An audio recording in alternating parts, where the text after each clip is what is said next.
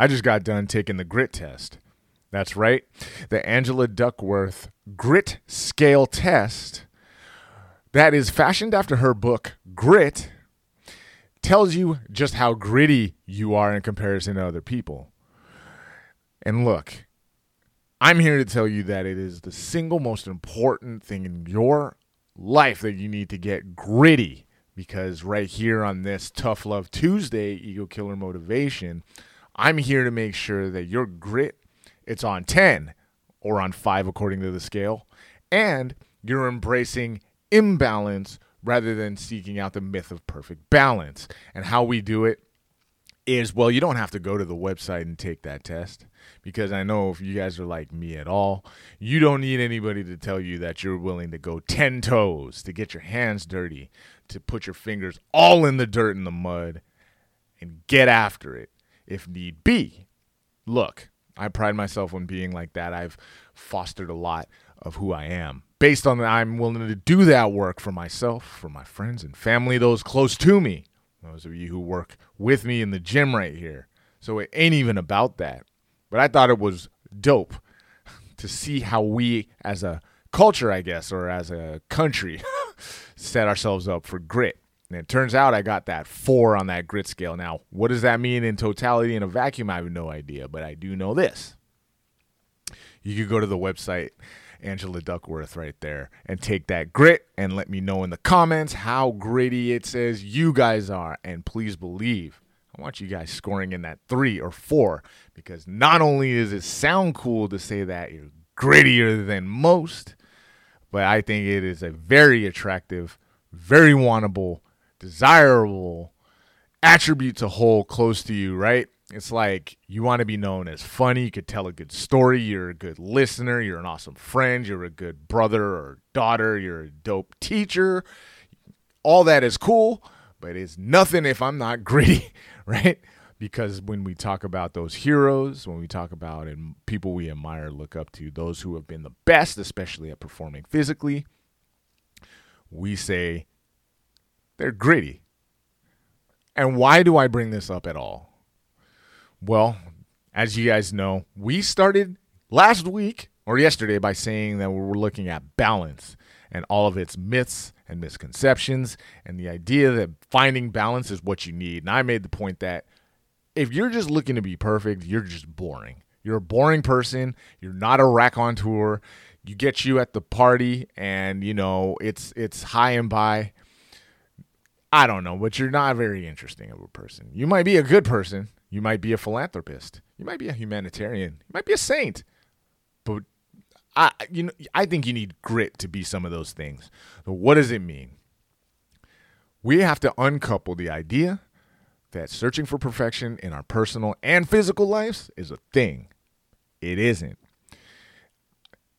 Now, in order to hammer this home, I only ask that you think about this, all right? If it were the case that everybody objectively had the same amount of like confidence or hard work mentality to apply to whatever task or goal they're trying to get to inside of their life, right? If you were born in an area where nobody showed you the ropes, nobody helped you out, if you were born poor, you were born in an area where there were, let's say, underachievers abound, nobody from impoverished situations would ever be successful. Why are people who have nothing handed to them ever successful? Because it is against that whole idea of grit and griminess, the whole idea of feeling like an underdog and living like one. Underneath that, the contrast of being perfect or having to get it out of the mud is actually what's needed to make it ahead. I read some ridiculous stat that I'll paraphrase real quick about how most of the billionaires and very rich in our country and abroad are there with some high degree of luck. Most of us would like to attribute it to hard work, but it's a lot of luck, like way more luck than the average person will ever have in their life. Now, that doesn't mean that person isn't hardworking. What it does mean is that they have to take whatever they have, assign it to luck. Well, if that's the case, No one would ever make it out of that situation. You'd never get to be popular, successful in any type of way. What happens is we apply grit to the situation, right? Grit is like that finish that you put on your project, right? You lacquer that thing real quick. You lacquer up your life with a little grit.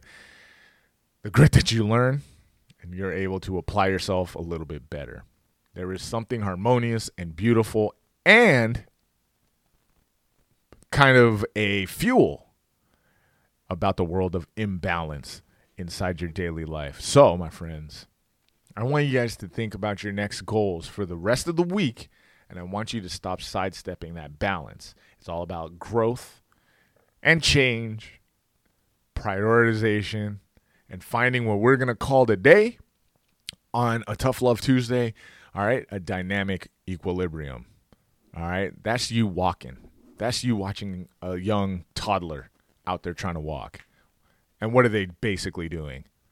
They're just not falling every 2 seconds. And if they put a series of not falling together, oh shoot, they end up being super mobile and moving across and walking. And guess what? They found balance by virtue of a series of averages of imbalances. We actually need those two to thrive, survive, and move ahead. So running from imbalance, my friends, makes you not only a boring person, but it takes you away from the idea of grit, and nobody needs that. Go after it, my friends. See you tomorrow. Stay up.